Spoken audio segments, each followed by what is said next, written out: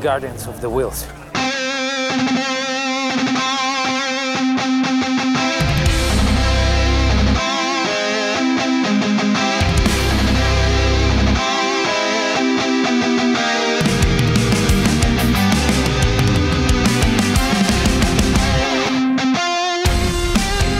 The Staggering Dragon presents Guardians of the Whills, a Star Wars Legends podcast.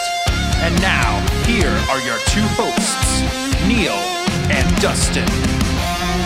Hey everybody, I'm Dustin. And I'm Neil, and welcome to the Guardians of the Whills podcast. Well, thanks for coming back to listen to us babble on about nothing again. We sure appreciate it. So we're going to get into our main topic today, but first I want to bring up the fact that I have watched Solo several times since we last talked, and I think the reason I have is due to what we talked about. I don't know, does that hold true for you? Yes. So the last week and a half, I think I've watched it about 4 times. That some people might call that obsessive. I call it a good time. Call it a little bit of underachievement. But no, I think that's perfect. Yeah, I mean, it's not that I didn't like it the first time I saw it or anything like that, because I loved it. But every time I've seen it since then, I have grown to like it more and more. And the humor in the movie gets me more every time I see it. And if I had a list of Star Wars movies, it's rising up the charts with a bullet. So on your list of Star Wars movies, it's rising up is what you're saying? Yes. Not if. I completely agree, and I like that you bring up the humor part, because that's also something we talked about before, is sometimes humor can be missing from Star Wars, and it seems to be something that has a fine place there, and Solo sure has it, and it's in the right amounts. Right. It's not overdone, but boy, what's there is good. And man, that is a good movie. And I sure hope we get some more content with those actors and everything that we got to see would get to continue. I sure would like to see what Darth Maul has to do with anything in that world. And I'd like to see his metal legs jump around and slice somebody in twain. If at all possible. It leaves you really wondering what he and Kira are going to be up to on Dathomir. Mm-hmm. But how cool was it to hear him say Dathomir, by the way? Yeah. And by the way, also how cool was it that was Ray Park, who was Darth Maul in Episode 1, but voiced by Sam Witwer, who does Darth Maul's voice on Clone Wars and Rebels. Clone Wars. Yeah. That is pretty cool. That was cool. They did to me, I don't know, that just strikes of wanting to maintain and actually caring about what you're doing, that they would do that. And it was neat because, I realized Episode 1 was however many years ago at this point, nearing 20 years old. Or is it 20 years old? Yeah. 1999. Is it? What year is it now? Yeah, but it was 20 years ago. So obviously Ray Park is 20 years older. But they made Darth Maul look older. I guess what I mean by that is I realize the actor himself is older, but I'm sure they could have not made him look any older if they didn't want to. So they wanted to, which means they wanted you to know time had passed for him too. And exactly, just really makes you wonder. So anyhow, I know I watched it, a lot of it due to our talk of Talon Card and the whole smuggler and rogue thing, and we got to see Lando and Han being roguish smugglers and doing their thing and criminal this and criminal that, and it was sure enjoyable. Absolutely. I didn't watch it 4 times. I've only watched it twice in the last couple of weeks, but so I just feel terrible about that. You're a terrible human being. That's right. So, but I wanted to get that off my chest, and I just want more Solo. Yeah, and maybe we'll see some more in the Disney app in the future, because a lot of the rumors are that maybe it won't necessarily be on the big screen, but the Disney app will be, the device that can deliver all of these stories to us through TV shows and things like that. So there's always a possibility, and I'm pretty sure a lot of those actors are under contract for more content. So Probably. they could probably make it happen, and I'm sure they all, wouldn't be sad to get another paycheck. Probably not. No, I agree. And I think those streaming services anymore, when they bust out, when they really want to bust out a series, it's as high quality as a movie is anyway. Yeah. And it's just, and there's something to be argued for too, in that it's big difference when you have 2 hours to tell a story versus 10. Yeah. If, as an arbitrary number of 10 1-hour episodes or whatever it may be. Right. So, but it can also get drug out too much when you do that too. So hopefully that's not the case if that happens. Yeah. There's a fine line in there with that. But enough dreaming. On to what's real. And what's real is the dark force that's rising. That's right. Out in the distance. A long time ago, in a galaxy far, far away.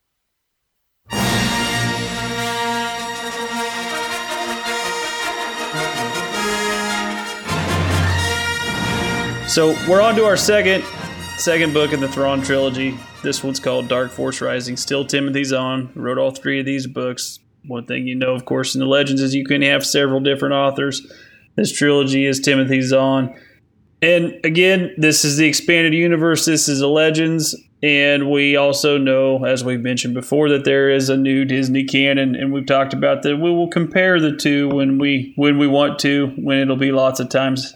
Again, this is not one of those times because we're still on the Thrawn trilogy and then the new Thrawn books when we do those. And we will dedicate an episode just to these, and we'll talk about all that then. So Moving forward, can we get a summary?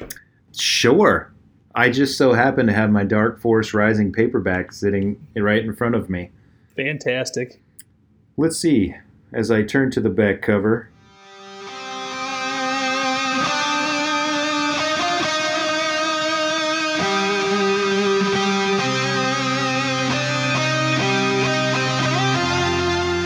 Dark Force Rising.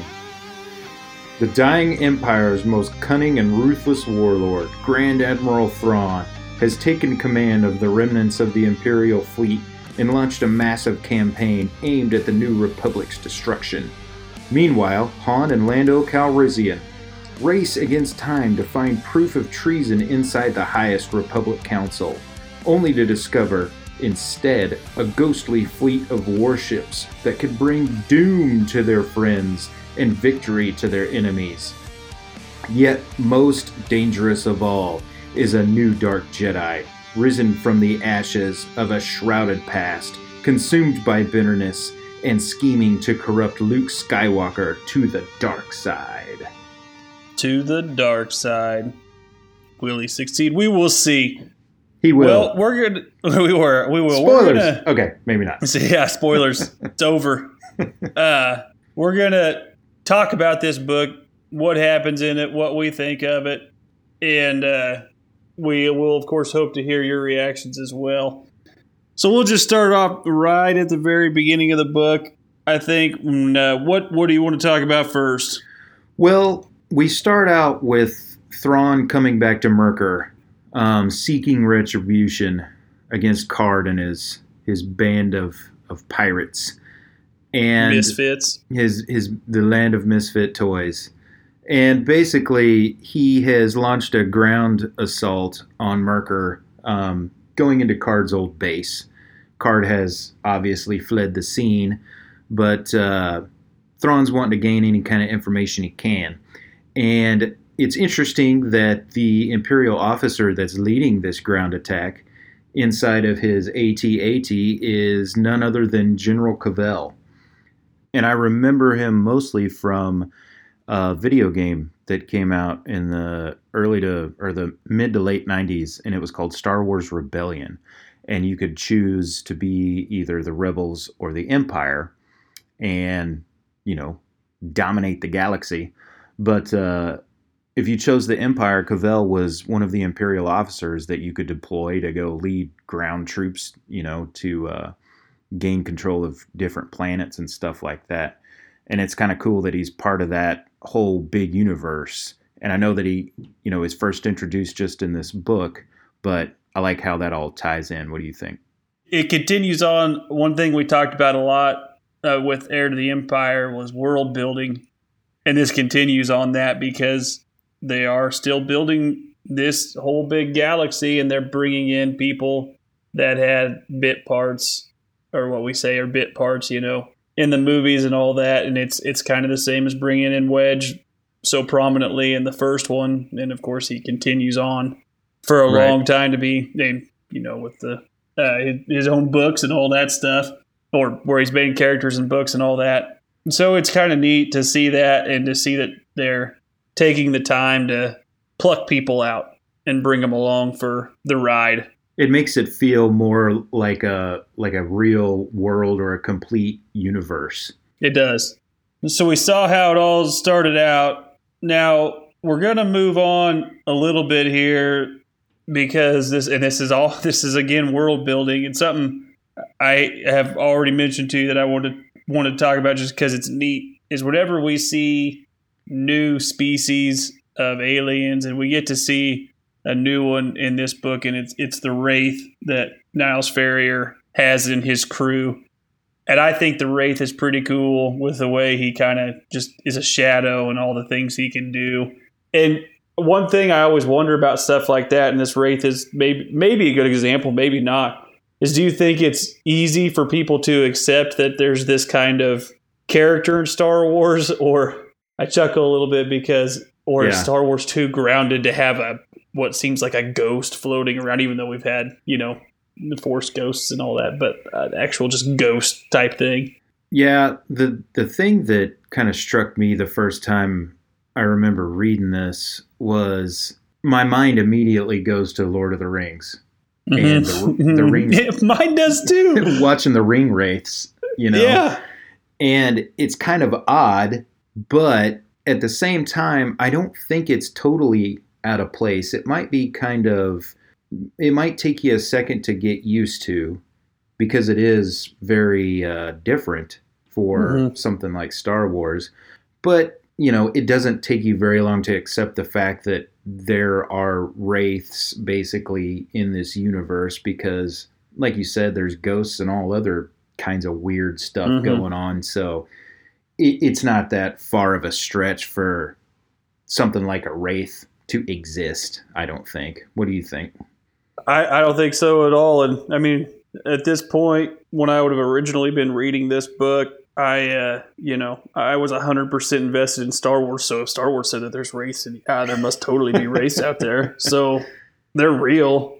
In fact, I check under my bed every night, just in case one's there to plant evidence or do whatever needs to be done from my rival smuggling operation. And another thing, talking about the universe and different kinds of species, in this scene where we get introduced to Niles Ferrier, the ship thief, basically, is the Verpine or Verpine is part of his group.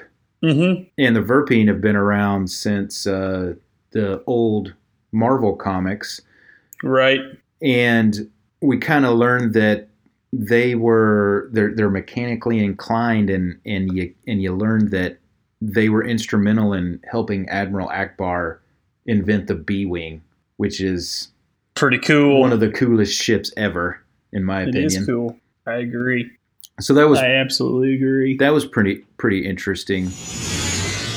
Moving on, we get Leia travels to the Noghri homeworld of Honoghr. We do. With Chewbacca and 3PO. And she goes there to try to, basically for diplomacy, because she believes that if she can go there and get a chance to talk to them, she can sway them to their cause. So how do you have any thoughts about the Noghri homeworld, or what Leia's trying to do? Did you think she was crazy, like Han thought she was totally insane for trying to do this? first of all, I think here's my thoughts on Leia and the Noghri and all that stuff. This is the meat of the book to me. It is. It is. I find myself always, whenever I read this book, always wanting it to. I get to the point where I want to skip parts just so I can go back to where Leia and the Noghri are on Honoghr, how I pronounce it. I don't know if that's how you're supposed to pronounce it or not, but that's what I always say to myself is Honoghr. Yeah. I just want to go back there because I think it's a great story, and you get to meet the Noghri and keep bringing it up, but it's back to the world building thing because we get to learn about their culture and all that and what they got going on. But as far as her decision to do it, I always thought it made perfect sense. And doesn't it seem like the type of thing Leia would do? Yeah. I mean, you talk about continuity of keeping in the spirit of the movies. It just, no part of that ever felt like, well, that's dumb. She wouldn't do. Absolutely, she would do that, and not think that it was a scary thing to do. Especially when she started to think maybe I can sway these people. And with what's so good about her and the way she's written and all that is, you don't ever feel like it's nefarious. Like she thinks, well, we could just get somebody that could help us win versus, well, maybe these people really need our help. Yeah, and we could do that. And you kind of learn this throughout the book.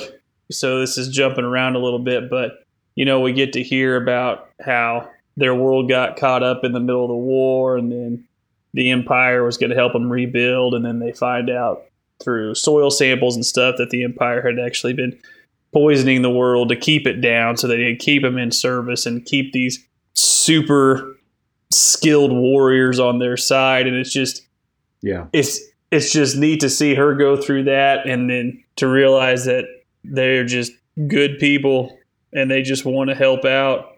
They want to help out who helps them. But boy, whenever I read this book, it just makes me think, can we just go ahead and get a whole series of Noghri Commandos books? Because that would be really cool, whether it was while they were in service to Vader or before that. Yeah. Later on. I get so excited by I think they're neat. I really, really like them. Yeah, I think I'm going to have some more to say about that later on in the show when we talk about the role-playing game aspects and ramifications of this. But first things first, I did want to say, I wanted to mention a couple things real quick about Leia's visit, or actually before she goes, she decides to rendezvous in orbit above Endor. Yeah. And while she's there, they're in the Millennium Falcon, her, Chewie, and 3PO, and Leia blacks out. Yes, she does. And this was what I thought was very interesting part of the book is the Millennium Falcon just happens to pass through where Death Star 2 used to be. And she passes through like this residual presence of the Emperor and where he died. And the dark side was so powerful in that spot, it physically upset her to the point where she blacked out for a little bit. And it's just little bitty stuff like that doesn't necessarily have anything to do with the overall plot or anything like that, but it's stuff like that Timothy Zahn puts in the books that, for one thing, it connects you back to the original trilogy, and it keeps this whole universe going and letting you know that you're still in this space that they were occupying during the original trilogy in the movies. So it was a really good way to tie all of that kind of stuff in together. It is. And there's precedent set for it because, talk about Yoda being on Dagobah and how this dark side is really strong there. And then I may be making this up, but doesn't Luke mention in Heir to the Empire about being on Coruscant, the old where the Empire was, and how there was a strong sense of the dark side there? So it's kind of neat that they were pulling that out and saying events, whether light or dark, can really have an effect on a place after they're done, and how it's so strong that she blacks out, and then it's a neat way to. Oh, by the way, don't forget that guy that was so evil was also ridiculously powerful. That he can still come back to haunt you. Yeah. And maybe he will someday. Maybe.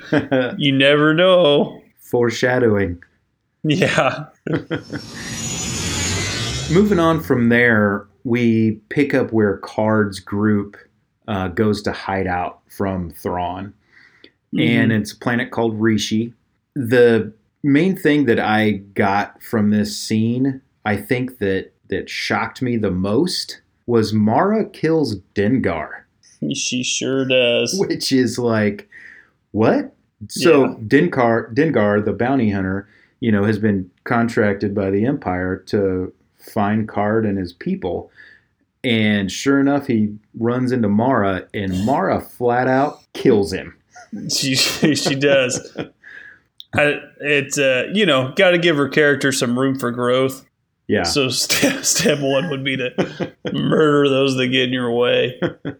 But I think she, in her mind, protecting everybody and all that stuff. Yeah, exactly. And it's one of those things that fits in with her character really well. But yeah, no, that's something I always take from that. And that was, I don't remember which, would that have been the first issue of the comic book for it? I remember going back through that part a couple of times because it was kind of neat. Yeah. In the comic book, the way it worked. Speaking of which, I'm going to throw this in here real quick because we probably won't talk a whole lot about the comic book, but I did want to mention one thing is, did you notice you got a different artist on Dark Force Rising than you did in Heir to the Empire? Because, for one thing, the Noghri were appropriate size. And they were the size of 3 houses. And another thing was, I thought Leia looked way more like Carrie Fisher. Looked better, yep. I just thought overall the art made a lot more sense in the Dark Force Rising than it did in the Heir to the Empire. But did. So one thing I wanted to touch on too, because I know you're a big fan, is we get introduced to the Barabel species. Yes, we do. So Luke gets to judge one. He does. Yeah, you want to talk about the Barabels a little bit? Well, it was I have already talked to you about this, but it'd been long enough that I'd read these books that I didn't remember that it's such a small part of the book. I mean that you run to the Barabels, or the Barabel. But later on in the legends, Barabels become very important because we have one very important Barabel, and she has other ones with her, but she becomes a Jedi Master and all that. But it's so cool to once again see this world building has started. How many books before you actually see one take prominent effect or a prominent stance in the galaxy? And that's so cool to see them bring all that stuff full circle and to have these Barabels, or already have seen a Barabel. Now, I am going to use that as a, I guess, starting point since that was Luke seeing it. So this is a book now where Luke is going to get somebody else to train him since he decides to go to Joe Mark because Sabaoth is calling him. Yes. We see some things here that I really like. I have always thought Luke's character growth over the course of the 6,000 books that make up the Legends canon is neat because he really does have growth throughout it. And it doesn't really feel disjointed. And you get to see in this book that he goes to Joe Mark. Is he 100% sure he's going to get trained by a Jedi Master? I don't think so. But he's confident when he goes that he'll be okay. And he proves it real quick because he's going through this training. He doesn't ever training. I use air quotes for when I say training, which works perfect when you can't see him. But it doesn't take him that good. It doesn't take him that long to realize that Sabaoth's got problems, and even if he doesn't immediately think he's insane, he sure realizes real quick that they may not have the same view on things, like the whole. I mean, he just wants Luke to constantly judge people. Because as that is the way of the Jedi, since they're greater than everybody. It's an interesting dynamic they have. How do you feel about his time there?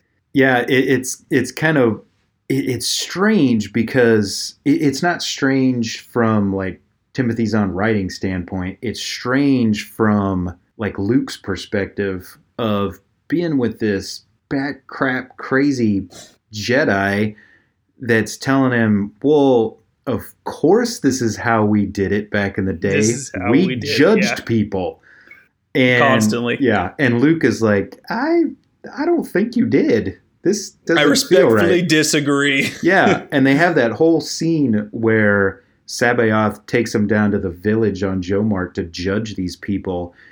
And Sabaoth doesn't like Luke's ruling. And then just force lightnings these villagers. It's like, yeah, okay, this guy's crazy.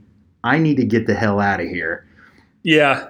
But yeah, so that whole scene was kind of weird.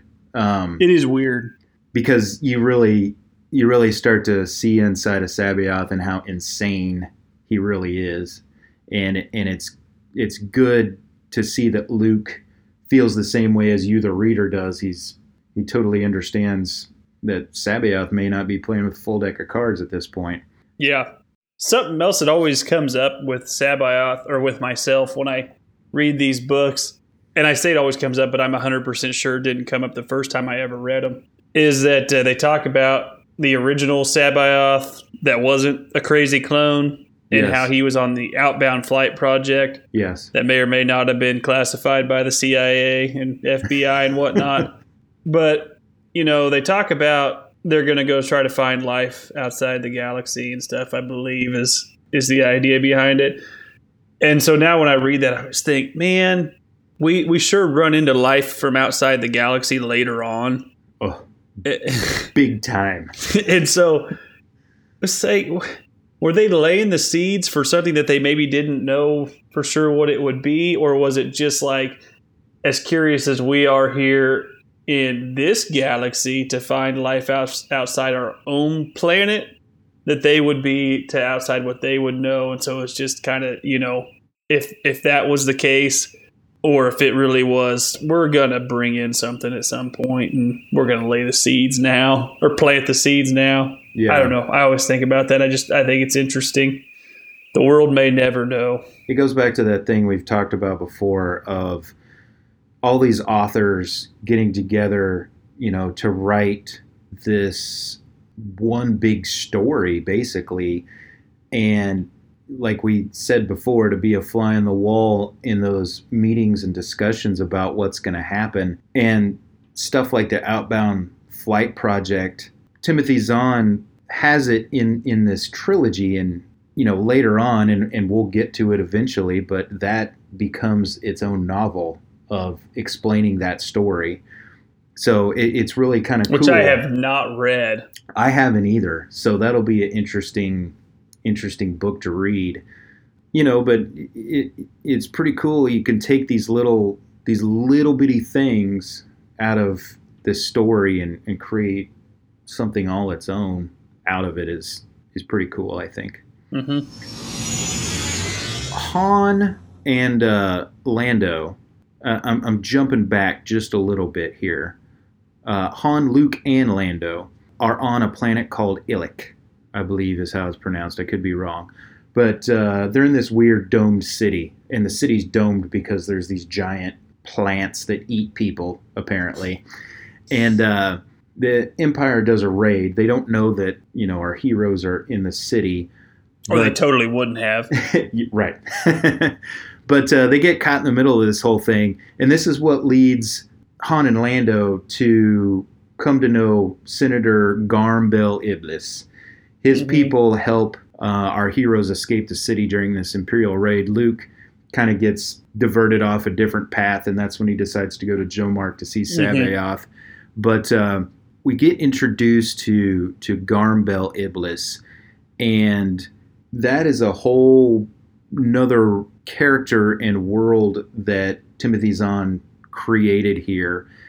And I thought it was pretty interesting, Garm's past and how he knew who Han Solo was and all that stuff.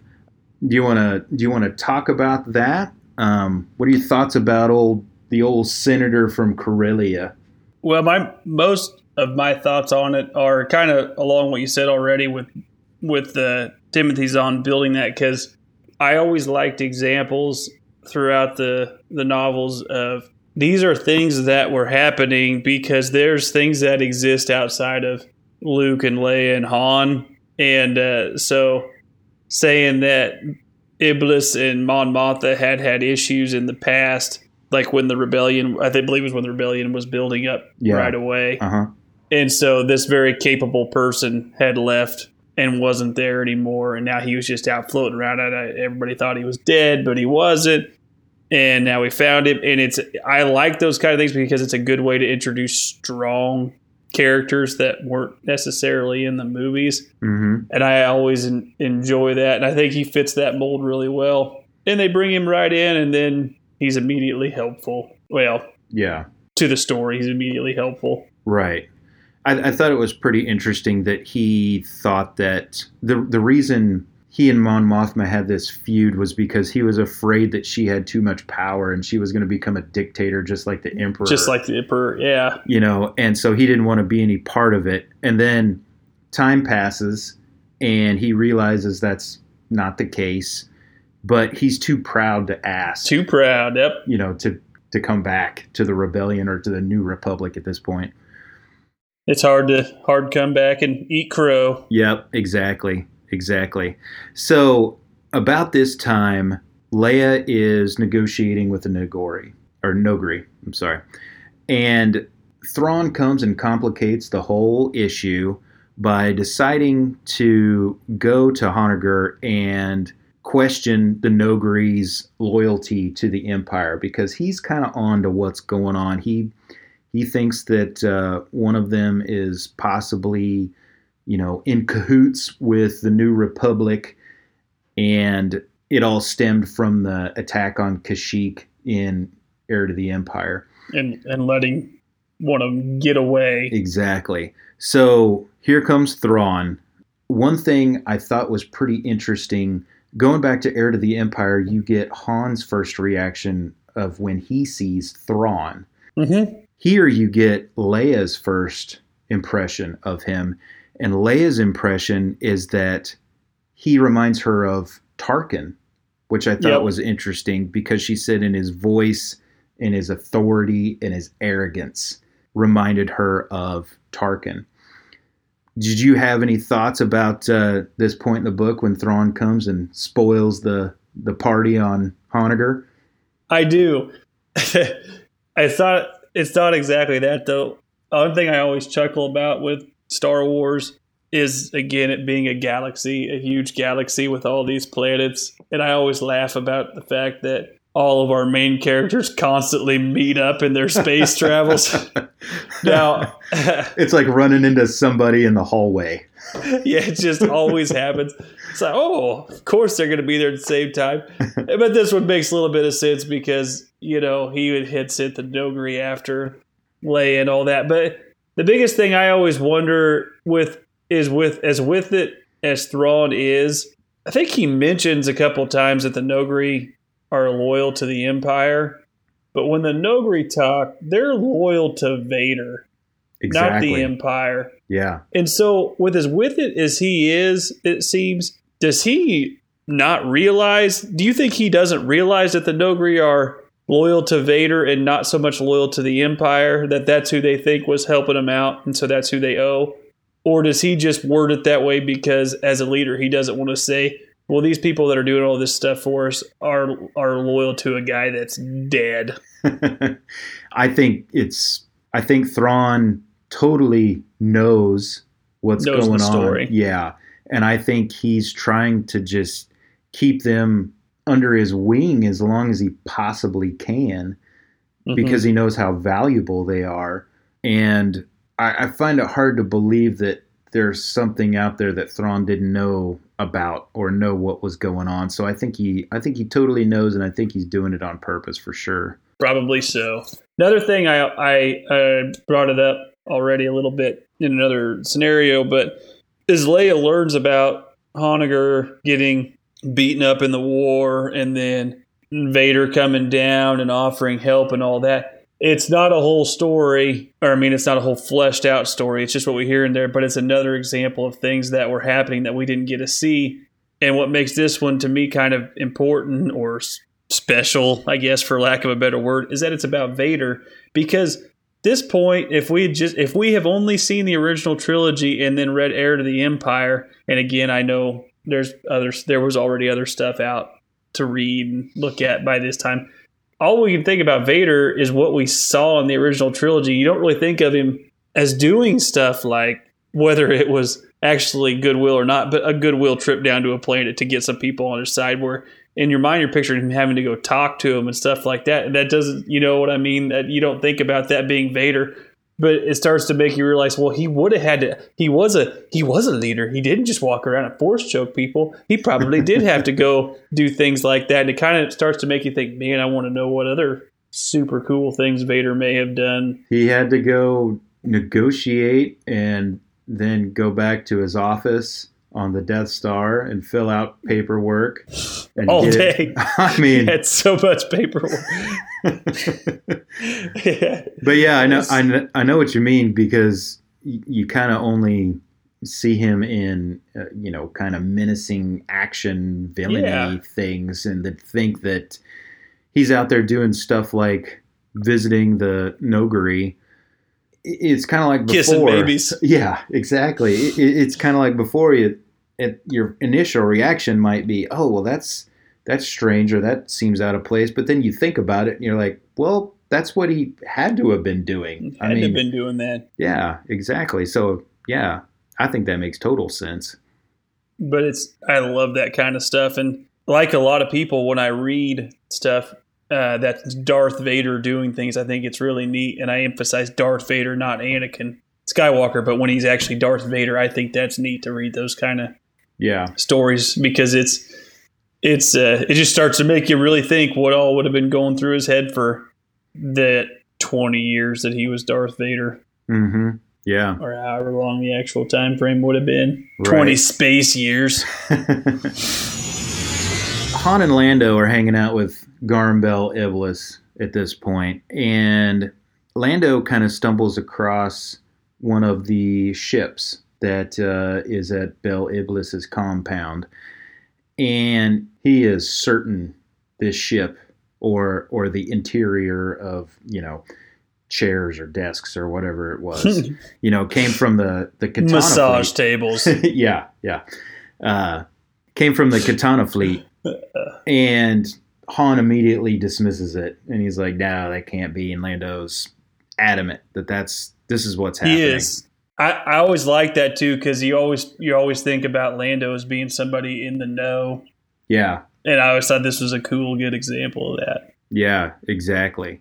So we learned about the Katana fleet very briefly in Heir to the Empire, and the Katana fleet is the way Han describes it, it's like a ghost story of these ships that, again, we're introduced to something else here in the Star Wars universe, the slave circuit. So all these ships were it's kind of like a hive mind. They're all linked together, and they all went into hyperspace, and nobody knows where they went. So they were just lost in the ether. Nobody knows what happened to him. And Lando thinks that Garm Bel Iblis may have found the fleet, or maybe a couple ships from the fleet or something like that. And everybody kind of starts to realize, and you as the reader start to understand, that whoever can get control of the Katana fleet is going to have a huge upper hand in this war between the New Republic and Thrawn's Empire. Yeah, it's stated multiple times that neither side is just ripe with ships, and so this would be like winning the lottery to them. Yeah, and so I can never remember how the word's used, but is the Katana fleet the MacGuffin of the story? Is that what you call that? Yeah. Is that what a MacGuffin is? I would say that's right. Yeah, that's what everybody's trying to get. That's what right? Isn't that after. What a MacGuffin? Yeah. Yeah, and so that's the driving force behind this episode, I'll call it. It's also where we get our title of this particular episode. Wait a minute. Is because... Oh my God, you're right. The Katana fleet is also referred to as the Dark Force. Yeah. So that's where that all comes in. Mm-hmm. Jumping ahead a little bit, we see Mara Jade going to the Abrogado Ray spaceport, where in Heir to the Empire, one of Card's men has a ship impounded, and Han told Card, "I'll promise I'll get your ship out of impoundment." Yes. So Mara goes to get the ship. While she's there, she gets captured by Thrawn. And it's when Thrawn shows up in orbit and Mara realizes, the Empire's here. I got to get out of here. She can't get away in her ship fast enough, and she eventually gets captured and brought aboard the Chimera, Thrawn's personal Star Destroyer. And she tries to make a deal with Thrawn to let her and Card's people free if she supplies the location of the Katana fleet. Because what we haven't mentioned yet is that Card has told Mara at this point that he thinks he knows where the Katana fleet is, and he totally, happened upon it when he was trying to get away on a job a long time ago when he was an employee of another smuggler. Yeah, and he was convinced he was the only one in that group that recognized what was... Because I think he even says that he didn't realize what he was seeing until later on. Exactly, yeah. And so he's convinced. Mara tries to use that to get out of a sticky situation. So Thrawn goes ahead and he lets her free, and Mara thinks that he's letting her go so that she can go to Card, get the location, and then give it to Thrawn, and they can find the Katana fleet. But like most times, Thrawn, he's a big blue jerkwad. he's a step ahead of everybody. So he kind of hedges his bet, and he gets to Card before Mara does. Mm-hmm. And he ends up capturing Card.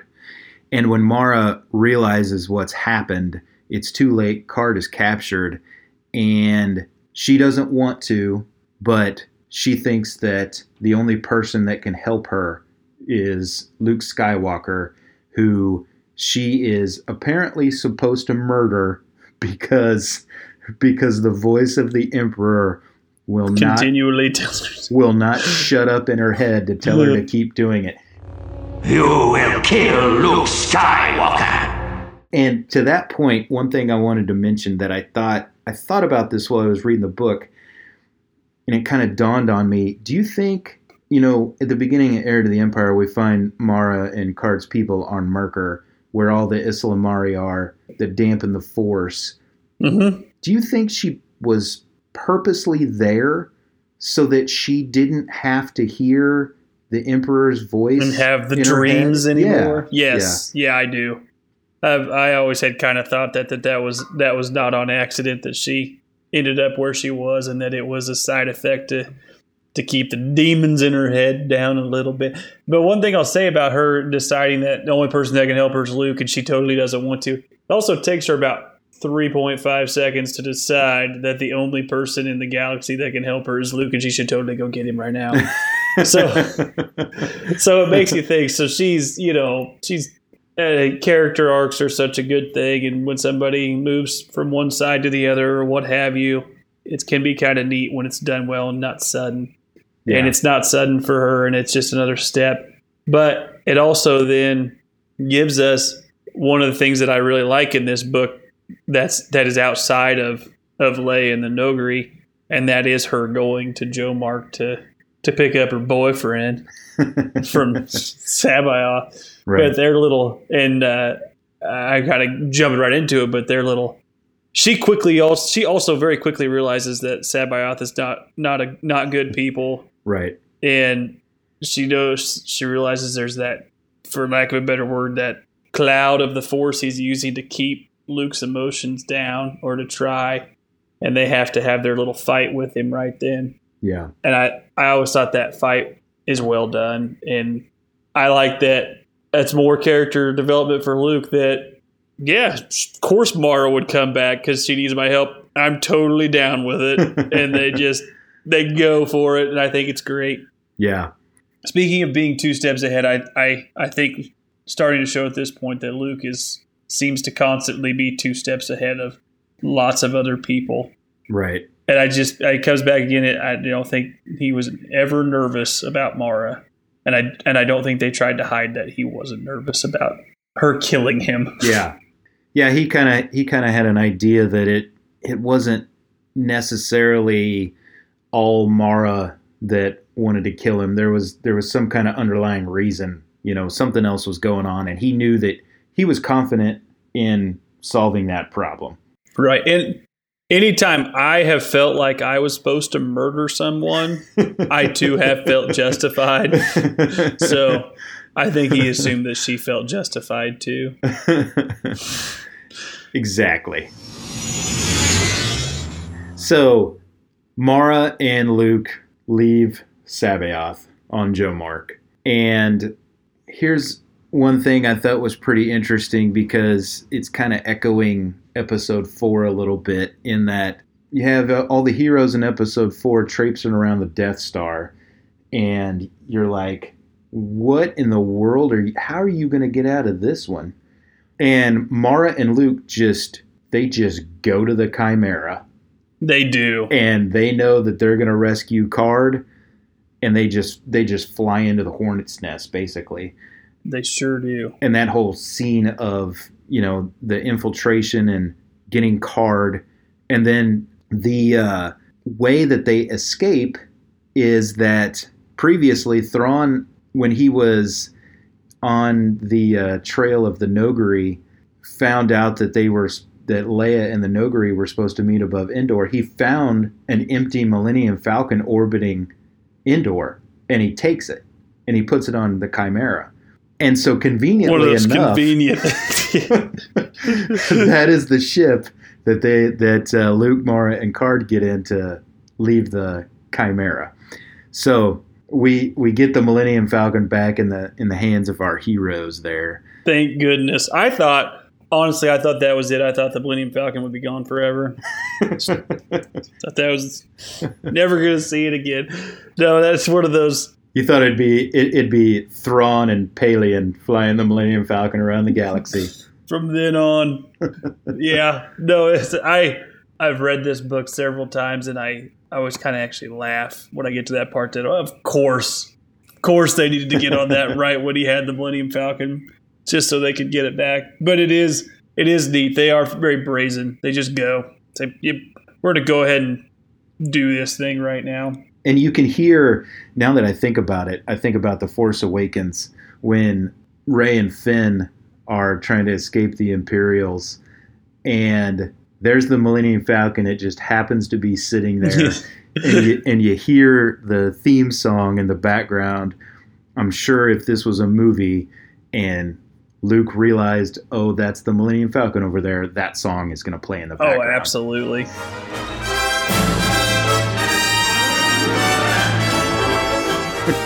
And I'm going to just start clapping, and it'll be great. Yeah, I can't believe it. I'm so surprised. I didn't see that coming at all. I thought you'd forget that it existed. So, yeah, go ahead. Well, I was just going to say at this we've jumped around, as it's going to happen when we talk about this, but we're getting closer now to what's going to happen, because by this point, I believe I'm probably going to get the order screwed up, but go back to the Noghri again and Leia. Mm-hmm. While they are rescuing Card, I believe by this point she's pretty well wrapped up on Honoghr, isn't she? Yeah. I mean, to the point where they're kind of like, holy crap, you're right, they've been poisoning the planet, and we will now murder for you instead of them. They're going to murder somebody. It's just who are they going to do it for? That's right. But yeah, at that point, everybody, and this kind of goes back to what you were saying about everybody ending up at the same place. Everybody conveniently ends up on Coruscant at this point. They do. And they try to, in a meeting, in a government meeting, try to tell everybody, hey, the Katana fleet is here. We need to do something about this. We got to find it. And one thing we haven't talked about, another subplot in this book, is Borsk Failure. Yeah. The Bothan a-hole that is throwing a monkey wrench in the works of what everybody's trying to do, because all he wants to do is gain more political standing, which apparently is a Bothan trait. So he has gotten Akbar thrown in jail for treason and all this stuff. And now everybody explains what the Katana fleet is and how important it is. And Borsk Failure is like, I disagree. I don't think so. We don't need it. Yeah. I have 3 bicycles you can borrow. That's more than enough. So everybody else decides, well, that's fine, Borsk. You can do what you want. We're going to go look for it. And literally everybody goes to look for it. They do. At the same time that Thrawn shows up looking for the Katana fleet. So we have our Star Wars end of an episode space battle. We had the Heir to the Empire space battle at the Sluispan shipyards, and we're getting this one in the middle of deep space where the Katana fleet is. You want to elaborate a little bit about the details of what takes place here as we're getting towards the end of the book? The space battle, you're talking about that, we kind of joke around a little bit about the fact that it seems to always have a end of the episode big space battle. This is one of the ones I like more, and I talked about the whole MacGuffin of going after the Katana fleet.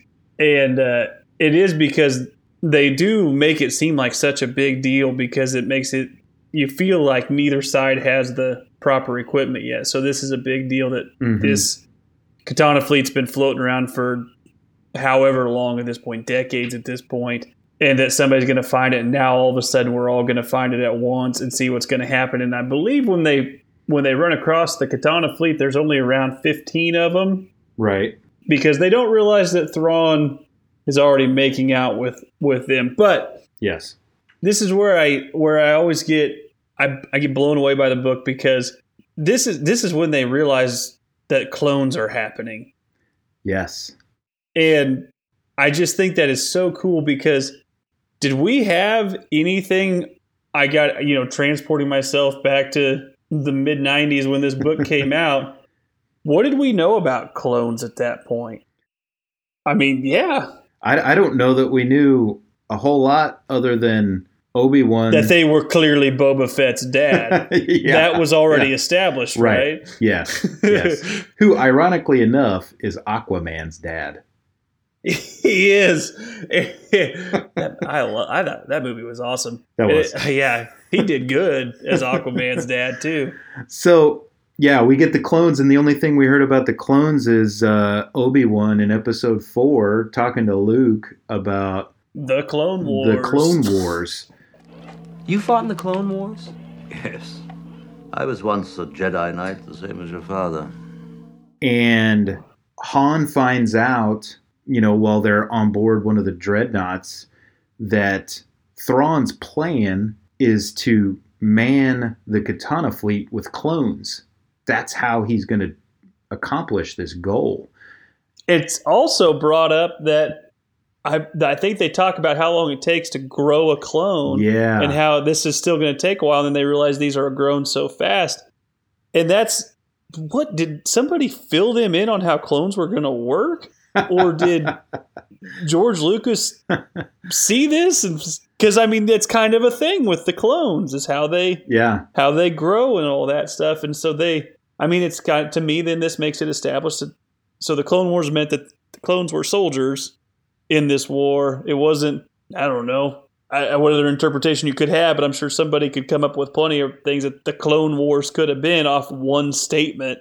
But this is just, it's so neat because it just falls right into that. That absolutely makes sense. That this is what clones are for, and they are expendable human shields.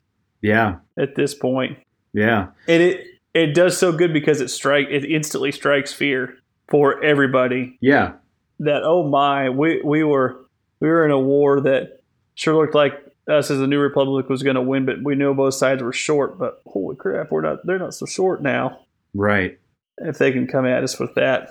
There's a couple things during this space battle that I really liked. I like how Card was the one that basically got Borsk Felia to admit that he was more interested in his political standing than he was with the soldiers. Yeah. And when the soldiers hear this, because Card has the intercom on, they're like, all right, buddy, you're out of here. And mutiny! Borsk Felia is kind of taken out of the picture at that point, and everybody unites. And Garmbel Iblis shows up with his dreadnoughts at this point, too, and basically says, hey, you need a hand? Here I am. And they're like, of course we do. And you've got Wedge flying around in the X-Wing. The Rogue Squadron is all that's going on. And then Mara gets seriously injured. She does. She gets ionized, which I thought was pretty interesting because ion weapons in Star Wars are supposed to, disable electronics. You saw the ion cannon on Echo Base and Empire Strikes Back take out a Star Destroyer. It totally disabled it.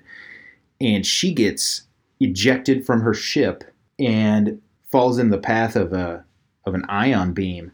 And it totally fries her to the point where Luke is the only one that can find her in the mess of this space battle and rescue her. It's almost like they're connected. Yes, exactly. So all of this takes place at the end of the book, and going back to something I mentioned last episode of one of the things that I thought kind of got silly was Sabaoth getting frustrated because Thrawn hasn't gotten his Jedi yet. Give me my Jedi, yes. And that's kind of where we end up. So that Act 2, when we have our heroes get kind of stuck in the middle of a problem, and Act 3 is going to be how they get out of it, basically. Will they get out of it? I don't know. I don't know either. You'll have to tune in next time. Or read the book. Or read the book that's been out for nearly 30 years. Yeah. Well, it's the second part of a trilogy, so you always think of, is that going to leave our heroes in a dire situation? And it holds true to that we now know that Thrawn has the Katana fleet. We also now know that he has a way to man the Katana fleet in very short order. Mm-hmm. But you have a couple shining beacons of hope in there, in that Leia and the Nogri are super best pals now. That's right. And so they're going to be doing things for her. And then on a personal note, that means this is a kickoff of the Nogri being super awesome, period. To me anyway. So it does. I think it leaves you in a good spot. It leaves you ready to read the next one. Yeah. So we're gonna bring up a couple things that I may or may not have liked about the book. Mm-hmm. And I'm gonna start where you ended, and that's with Sabaoth and the "Bring me my Jedi." I think Sabaoth is a very necessary character, and I talked about this last time. He is necessary, but he doesn't have a place to exist for a long time. And I think it starts to show in this book in that this is all intentional, I'm sure, the way he's written, but the stuff he does with Luke, and then when Mara shows up, it takes some doing, but they escape fairly easily. Right. For what's supposed to be a master Jedi. And you're starting to get to where, okay, he can go away now. Yeah. And I'm glad he's in the next book, but I'm getting to the point where I'm ready to not see him be there. And that's a little nitpick I have with the book, because I wish I was more excited about Luke meeting another Jedi or Jedi-like person, right, than I am with Sabaoth. And another thing, I brought this up earlier, and so this is kind of a nitpick, but not really. Well, it is. Whenever I read this book, and I've read it several times, I read it again over this last week, just so I could have another refresher. I constantly find myself just wanting the book to take me back to Honoghr, where Leia and the Noghri are. Mm-hmm. And that can be taken two ways, I suppose. One, that I must have been bored by what else was going on, or the other way is that I just really, really like what's going on there. And it's more the second way than the first way. But there is parts of this book that move much slower than Heir to the Empire. Yes. And I do think that that's noticeable. And I always, in my mind, this is my favorite of the trilogy, of the Thrawn trilogy. But when I actually read it, when I've read it 2 times this close together, since I had just finished reading it not that long ago and then read it again this week, it does remind me that it is one of the slower books. And I think that's something with the middle part of a trilogy. Not saying that, I don't just mean that in Star Wars, but in anything, it does seem like lots of times the first book, you're kicking everything off. You got to introduce everything. The second thing, when you're going to make something bad happen, also seems to slow everything down because you can only get to a certain point. Right. And then, of course, the third book third issue, book, movie, whatever, is something different. Is there anything you didn't really like about it? Well, the stuff I had listed of what bothered me the most was exactly what you talked about just now, and it felt like it was definitely slower. And I don't know if I'm a impatient person or whatever, but I like there to be a lot of action. I'm an action guy. I want stuff happening. And it definitely seemed like in the middle of this book it slowed down quite a bit.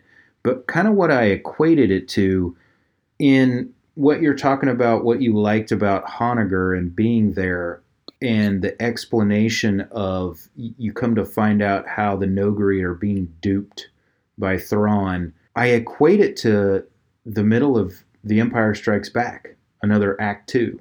Mm-hmm. Not so much now, but when I was younger, when Luke would go to Dagobah and you learn all this stuff with Yoda and the Force and all this, all these major points about the universe, I would fast forward through that because. What do you mean by fast forward? There used to be these ancient machines called VCRs. Oh, I see. And so I'd watch the attack on Echo Base. I'd fast forward through Dagobah. I'd watch the asteroid chase, and then I wanted to watch Bespin. But I think you're right. I think you're onto something there about the Act 2, to facilitate everything else in the story. You have to do a lot of explaining at some point, and this kind of seems like where it usually ends up.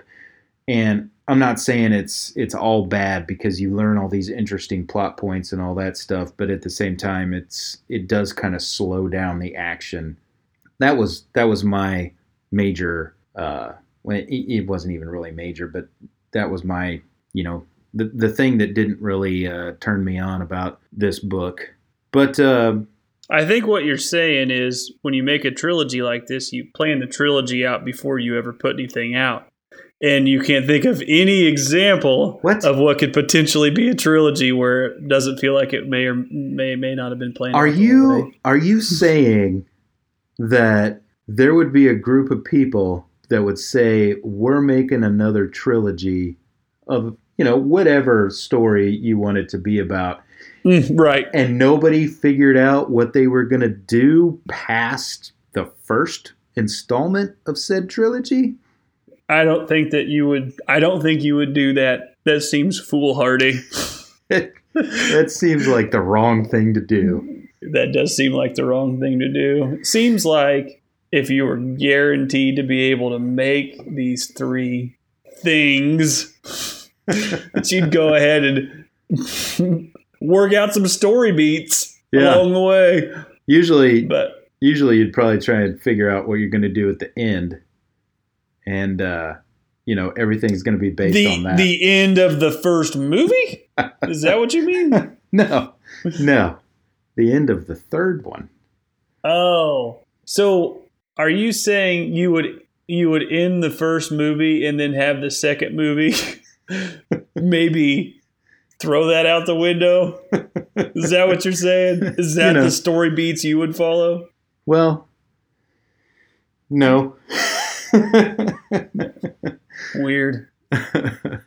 Again, that could be just general discussion. That could be any trilogy. Really. Any trilogy out there. Any trilogy that came out in the last couple of years that the third one hasn't happened yet. Which I'm sure there's lots of. All right. Well, moving on from that. So I think the next two things we could talk about kind of tie in together. The first being Dark Force Rising's place in Legends. And I think it kind of ties into our character spotlight for this episode. I agree. I think they're one and the same. I do too. And that is the Noghri.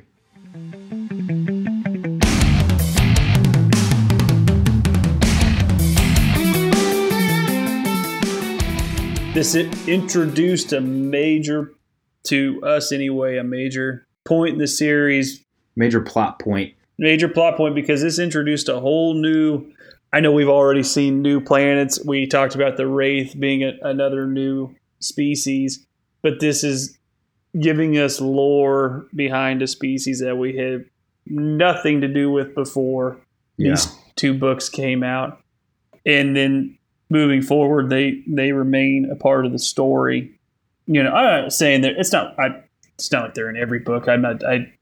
I say that, it makes it sound like like Luke and Leia leave and it's just the Noghri. I'm not saying that, but they exist throughout. Now, they're there, for sure. Yeah, they're there.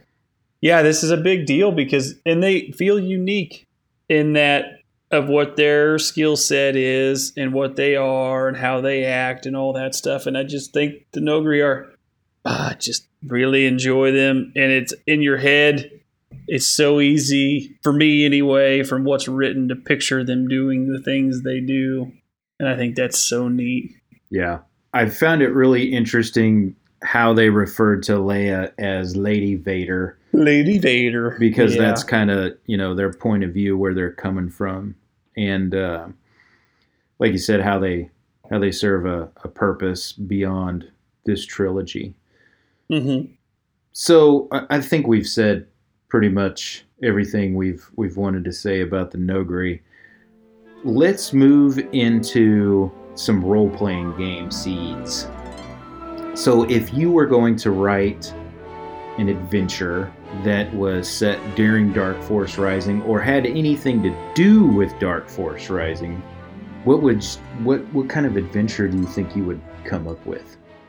Well, it comes back to something I was talking about again with the Noghri, and seeing the things that having little bits of, this is some stuff that Darth Vader did that was outside the story of anything we'd seen before with this. So now you have the Noghri, who are super cool assassins, essentially. And Thrawn has already brought up Noghri Commando Group whatever, number whatever. Right. Insinuating that there's several of them. So to me, what I always thought would be neat with a Noghri is if, and I don't even remember if it's ever mentioned in there, what the size of the group of Noghri is in a commando, if it's 4 of them, if it's 8 million of them, I don't know what the number is. I assume it's not that, but I think it would be really neat to be working under Thrawn on these side projects he has going on as part of Empire Noghri Commando Group 17. And there's 5 of you that are sent after high-profile targets around the galaxy, and how you have to, because, this isn't Earth where we're all human. This is a galaxy far, far away where Noghri looks vastly different from a Barabel. So them sneaking around to get their job done. Are you going to sneak around and try to hide? Can you disguise yourself as a Noghri that's an assassin spy type of deal? Or do you go in guns a-blazing with your spider web shooting thingy that they had before?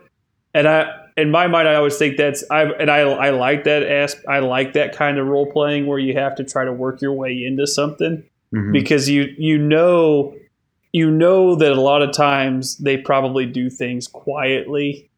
Otherwise, we would really already know who the Nogri are, right? Right. Before this, or, you would think.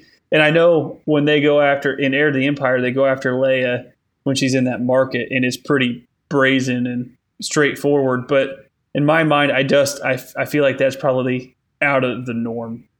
Yeah. And they were trying to capture her, but if they were trying to slay, like I said, slay a high-profile target, you never saw it happen. Yeah. Type of deal. And I think that would be a neat goal, because how you could build that around their quiet, cat-like movement.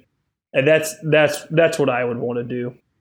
One of the things that I was thinking about was kind of along the same lines that you were saying, except I cracked open my Star Wars Saga Edition by Wizards of the Coast Force Unleashed campaign guide. Oh, yeah. That is where we find the Nogri in this edition of the Star Wars role-playing game.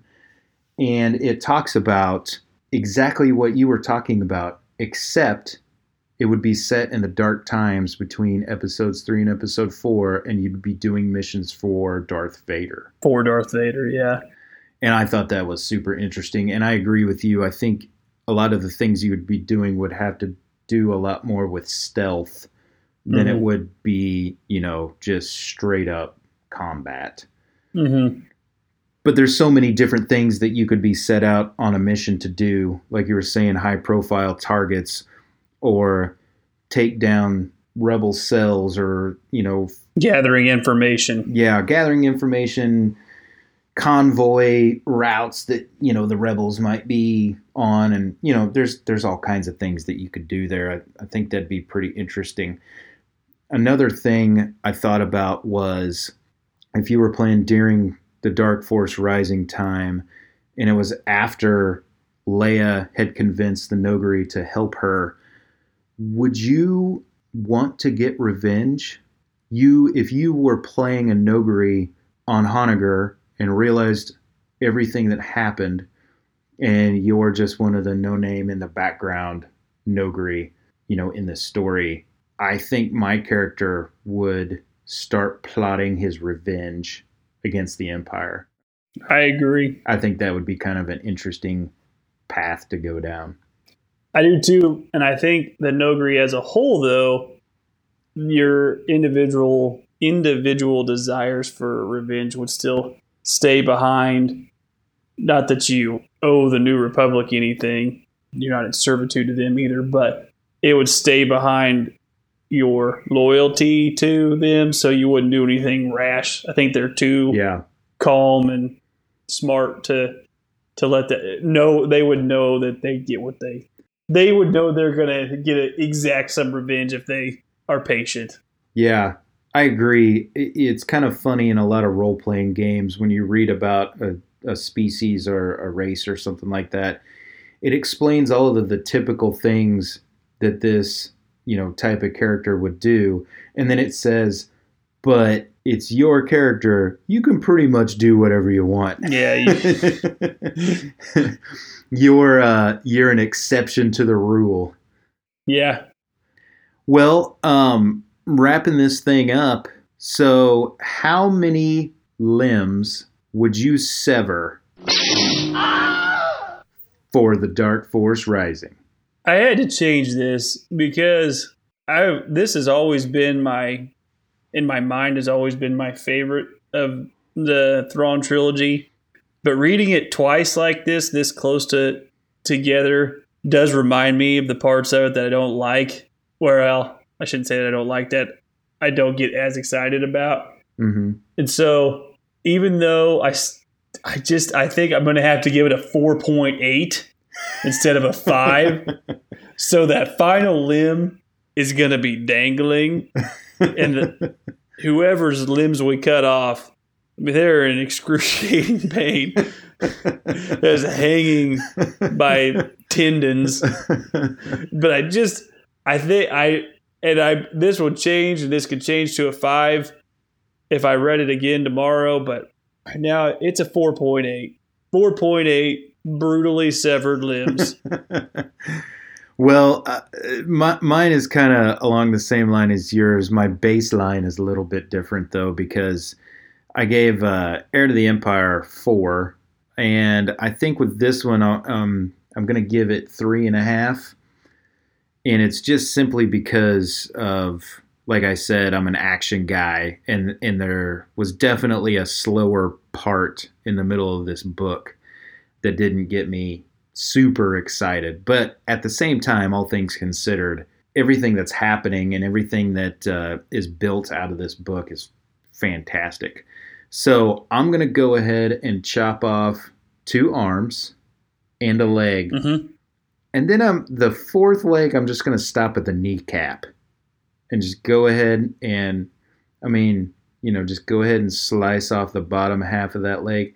And I'll be, considerate and keep that quadricep part of the leg and the head intact. The meaty part of the leg. Yeah. Yeah. It's a very good book. It continues the story. But there are just a couple things. As much as it has my favorite parts of the trilogy in it, I gotta stick with my 4.8. Sounds good. Yeah, just screaming in agony. Please finish it. I'm not gonna do it.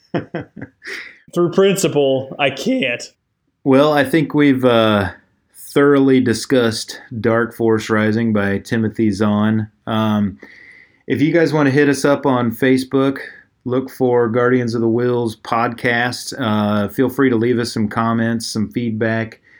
We're hopefully going to get a episode down the road where we can talk about some comments that you guys are leaving on the Facebook page, and we can have a little discussion about that kind of stuff. So it's no surprise, but what are we doing next episode? We're doing my Twilight fan fiction, and I'm really excited about it. I've just been wanting to get it out there, and I think now's the time to do that. Is that okay? Or? I'm in. I just no. I just want to know if you're on the werewolf side or the vampire side. We'll tune in to find out. Maybe I have a whole new set of merman mythical creatures. You're going to introduce the merman. Solely takes place in a small pond populated by mermen. It's good. No, we'll move on to The Last Command. So sorry to make everybody wait. My fan fiction will still be, it'll come, but not next time. Well, that sounds good. We'll see you guys next time for our discussion about the conclusion of the Thrawn trilogy, The Last Command. Thanks again for listening. Bye-bye. You got it. May the force of others be with you. You've been listening to the Guardians of the Whills podcast. This podcast is not affiliated with Disney or Lucasfilm and is meant for entertainment and educational purposes only.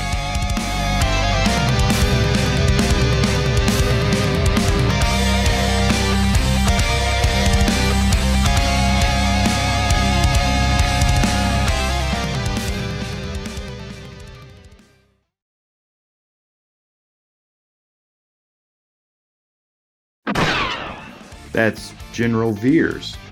And he's also found in Downton Abbey and Indiana Jones and the Last Crusade. So you're saying they haven't caught him and put him on trial for his war crimes yet? Exactly. Still roaming around. Yep.